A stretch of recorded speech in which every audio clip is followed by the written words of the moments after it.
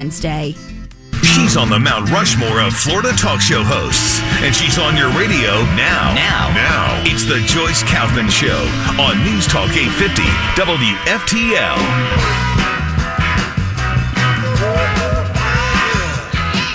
Unbelievable.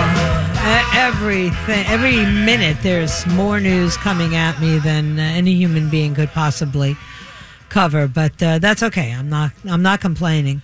A good piece of news about a race that has now been announced by a brigadier general, a 36-year veteran with the U.S. Army, with all kinds of awards. He's going to be running as the Republican candidate to replace New Hampshire Democrat Senator Jeanne Shaheen.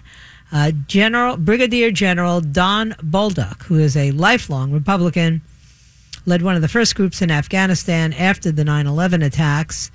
He's been a commander, Combined Joint Special Operations Component Commander, a deputy director for the U.S. Africa Command, and a Special Operations Command out of Africa, a man who has relentlessly advocated on behalf of veterans who suffer from PTSD, and admits that he has fought against PTSD himself. He has been nicknamed Captain America, and also everyone's general. So that's going to be an interesting candidacy to watch, because I'm trying to find some interesting ones, because these Democrats are hilarious, but you still need to have a little seriousness when you talk about upcoming elections. Now, I'm not sure how I even covered this story regarding a lawmaker who is encouraging lawlessness to support her very radical agenda. And that, of course, is none other than Alexandria Ocasio-Cortez, the Democrat out of New York, who posted on Twitter while I was just coming home from California that Americans should report ICE raids and work to harbor illegal aliens in order to basically facilitate lawlessness and hamper any hope of this president at dealing with immigration. You know, this is an issue that they have kicked down the road for far too long, and there's finally someone who's willing to tackle it, has made all kinds of concession offers to the Democrats, all of which they haven't responded to. So she said, warning, the Trump administration is expected to begin ICE raids across the country tomorrow, targeting people for Roundup. Now is the time for us to come together. Check in with your neighbors. Share Know Your Rights information. If you see ICE, report to United We Dream. And then she gives out a phone number. ICE raids are expected to start on Sunday. That, of course, we know was postponed for 2 weeks. And, she basically was advising people on defying the law. I mean, this talking point that she's been pushing about the concentration camps is vile. You know, we are not running concentration camps on our southern border. And, the incredibly moronic Ilhan Omar actually defended AOC's comments with this. Now, I don't know if this is maybe because English is not her native language, but does anybody think that this line makes sense? These are camps and people are being concentrated. I know oranges get concentrated for juice, but people are being concentrated? She went on to say, this is Ilhan Omar, this is very simple. I don't even know why this is a controversial thing for her to say. We have to really truthfully speak about what's taking place, the Minnesota Democrat said. And this is why it's really important for us to abolish ICE and make sure that we have an agency that is accountable to the people, that is dealing with the situation in a humane way. There's no way that we can allow for kids to be caged in this country and children to be separated from their families and people being terrorized in their communities. We have to make sure that we're calling it out, and I am 100% with Alex. Oh, good. What a mighty crew that is. They're really just struggling. to be relevant, and they're not very relevant at all. This is the same Ilhan Omar, who we now find out is literally, most likely, a lawbreaker on so many levels. She lied about her estranged husband and brother, who are in Kenya working for her sister. In spite of what she has told us, she just won't answer questions about a marriage to a man who appears to be her own brother. She paid $500 civil fine for violating campaign finance law earlier this month. She had to pay an additional $3,500 for improperly using campaign funds. But it's the investigation into Ilhan Omar and the findings released by the Minnesota Campaign Finance and Public Disclosure Board that revealed something even more serious. It appears that she may have filed fraudulent federal and state tax returns. She swore under penalty of perjury while divorcing her husband, maybe her brother, that she didn't or that she hadn't seen Ahmed Elmi since 2011 and didn't know anyone who could help her to contact him. But it appears that hidden code on a website shows that Ahmed Elmi actually designed and set up a website for Ilhan Omar's sister this year and is living in Nairobi, the same city that Omar's sister Saranur lives and works in. This investigative journalist, David Steinberg, he has uncovered a lot of damaging stuff. And what's really amazing to me is that those local Minnesota newspapers have defended Ilhan Omar to the point of ridiculous, and now they're beginning to jump ship. Not only did she commit immigration fraud by marrying her brother, she lied to the court about his whereabouts. And, the media is covering up her marriage scandal.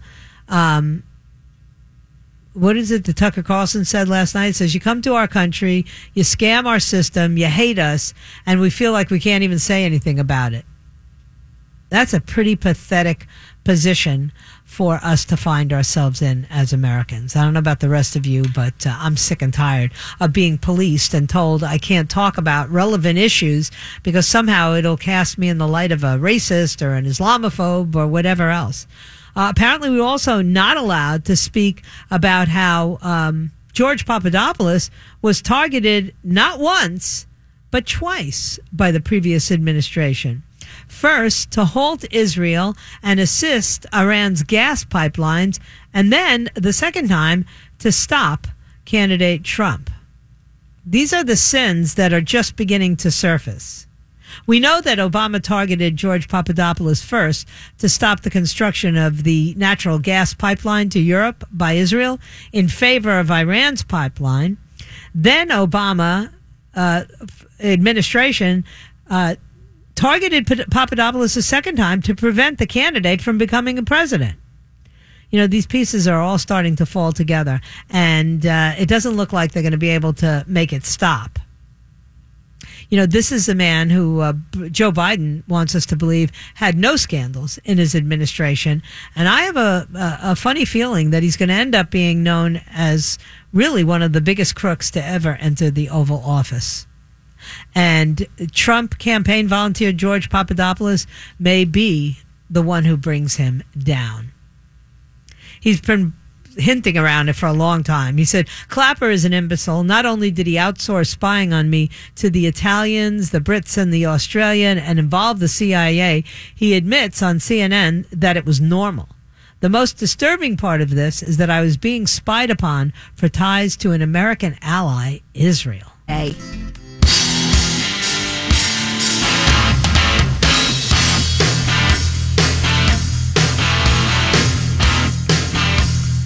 Oh boy, the Dems are starting to get really stressed out about these debates. They have some legitimate fears, I would venture to say, that these debates are going to devolve into a horror show. First and foremost, you're taking on a sitting president after a months-long internal bloodbath.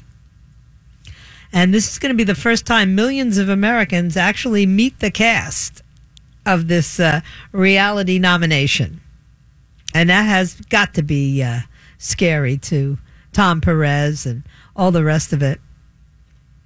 They did a series of interviews, Politico did, with 20 Democratic elected officials. And believe me, if Politico is writing this, that the Dems are freaking out, you can pretty much assume that they're not going to be able to cover up this news, because they literally favored the Democrats about 99-1. Anyway, interviews with these 20 elected officials and party chiefs and labor leaders and all of these hotshots reveal an air of foreboding, verging on alarm, that the debates will degenerate into a two-night bare-knuckle brawl. I mean, this is going to be worth the price of admission. I couldn't be happier, actually.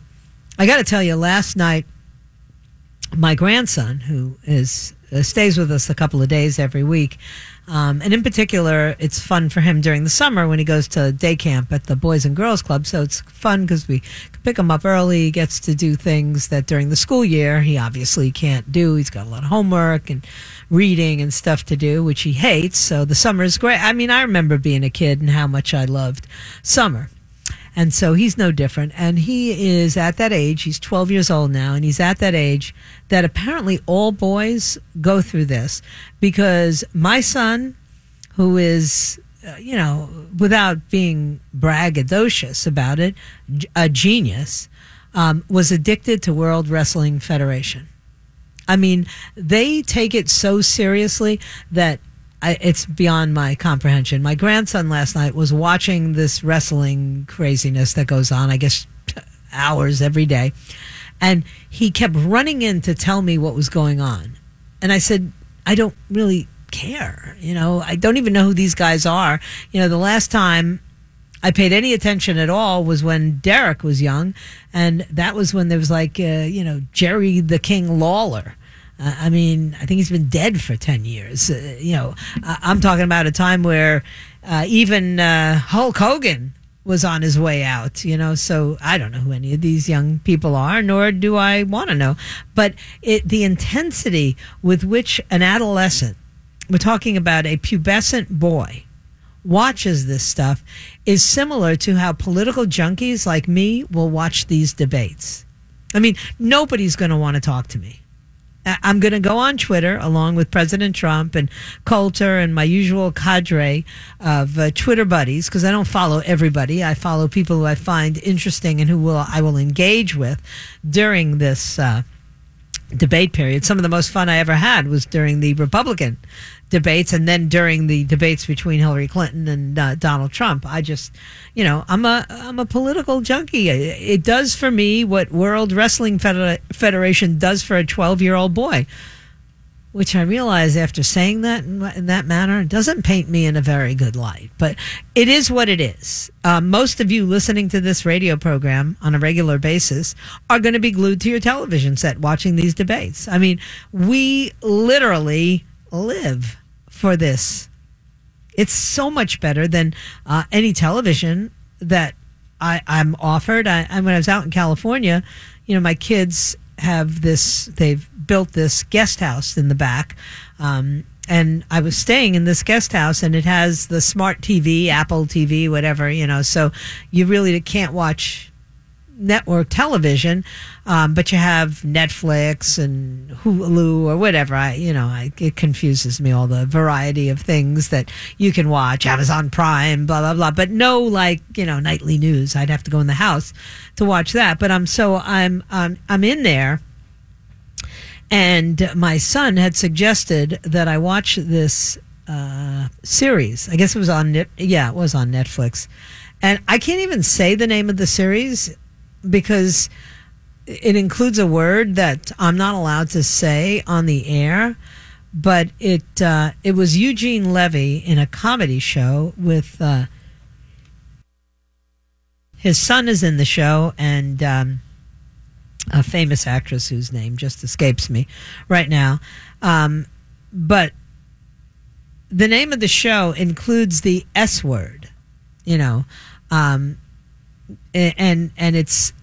it's the name of the town that they end up owning and moving to, and it's called It's Creek, which is a pretty common expression. People say, hey, you're up that creek.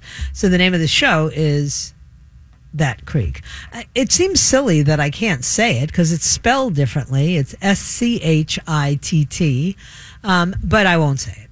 Anyway, so I'm watching the show for the first, I guess I'm doing what's called binge watching, right? So I'm watching a few episodes, and the first episode was hilarious. I mean, there's no kidding around.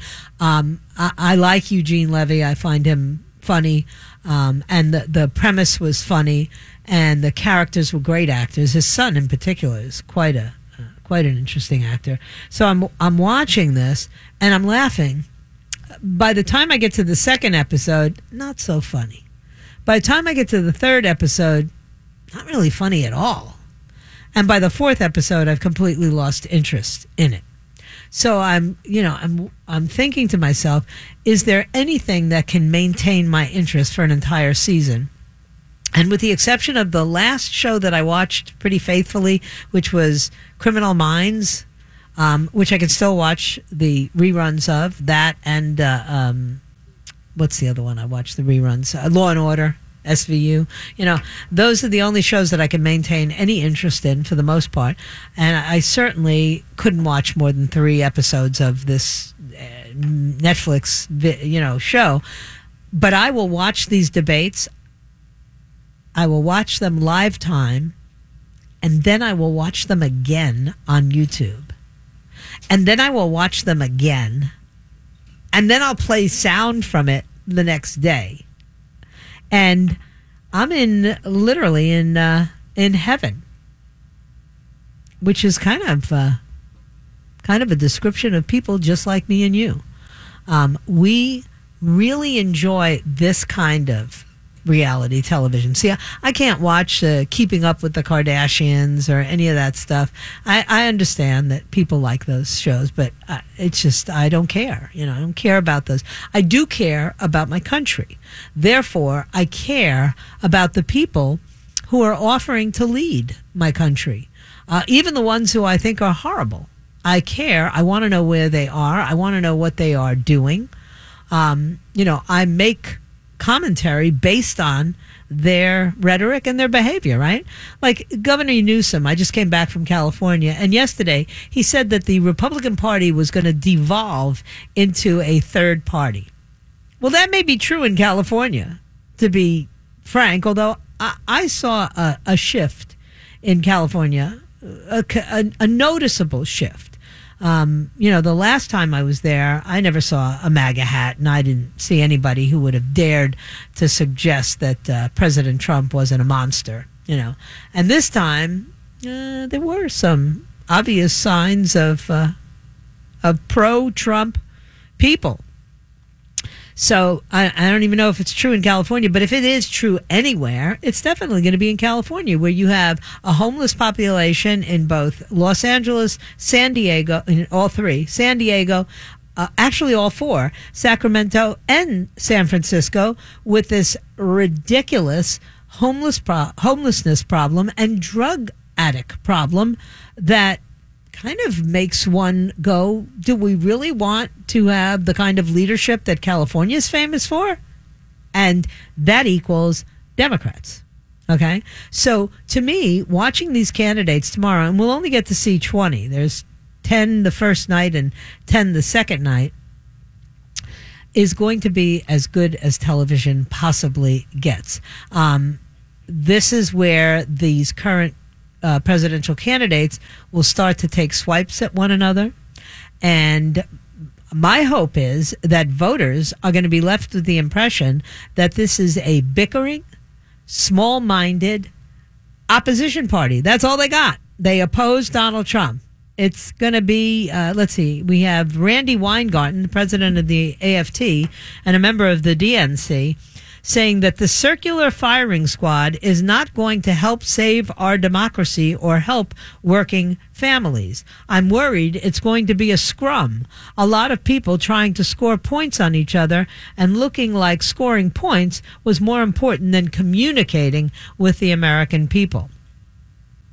And, these are the same candidates who've been pulling their punches for months, have now escalated their attacks. Former Vice President Joe Biden, they're taking him on, every single one of them, over his segregationist comments and whatever they can get him on. Last week, Cory Booker said that Biden's relationship with proud segregationists are not the model for how we make America a safer and more inclusive place for black people. Senator Kamala Harris was no less blunt. She said, I would not be a member of the United States Senate if those men that he praised had their way. And of course, Senator Bernie Sanders has long criticized Biden for voting for the Iraq War, for voting for free trade deals. And now the moderate candidates are unloading on the progressive opponents, and you can't make this stuff up. So the first debates of the primary, I'm loving it. And you have to understand that a lot of these guys aren't even registering in the polls. So this is where you would want to define the policy distinctions, not snipe. But hey, I can only hope that there'll be lots of negative personal attacks, and that it's a free-for-all. Because if it is, then the Republicans will be in much better shape than they ever expected to be. Stay right where you are. We're going to wrap some business up and then come back for our final South Florida Morning Show.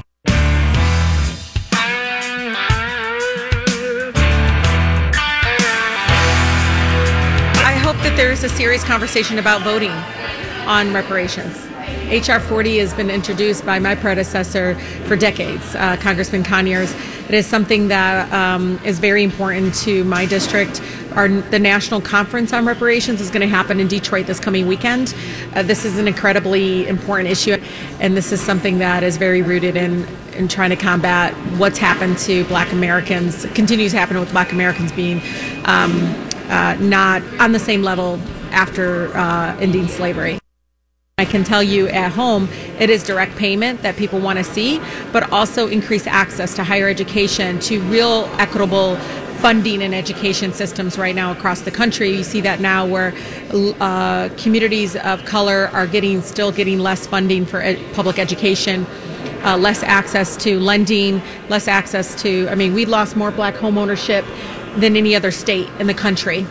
So we're at So that might be because of the notoriously weak and horrifying Democratic leadership in your state of Michigan. Not that I want to confuse Congresswoman Tlaib with the facts, but right now we have an opportunity to speak with John Pence. He is with the Trump 2020 campaign, a senior advisor, and nice last name.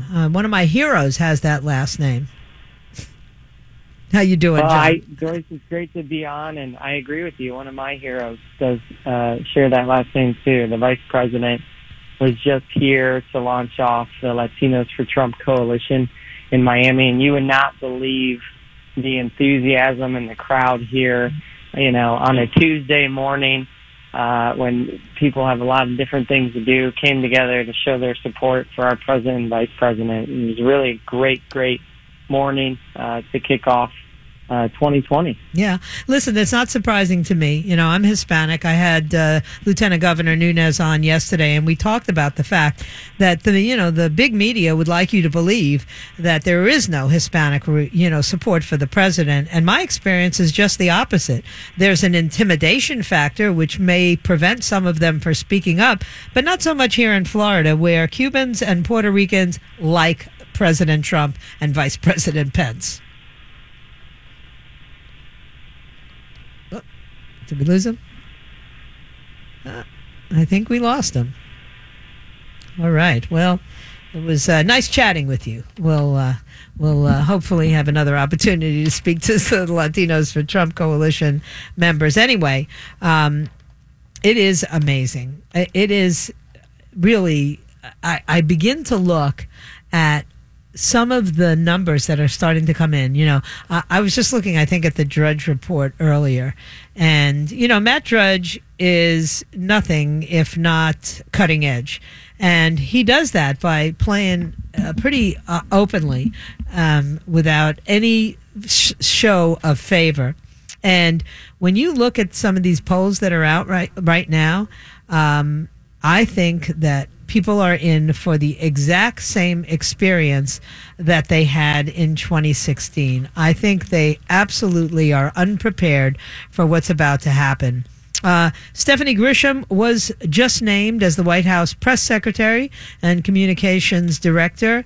This is going to be an interesting selection. She has been the liaison or the press person for the First Lady, and she is a bulldog. So I'm excited about that. Stephanie Grisham will take over for Mike Huckabee's daughter, Sarah Huckabee Sanders. Anyway, thank you for your time this time. Until next time.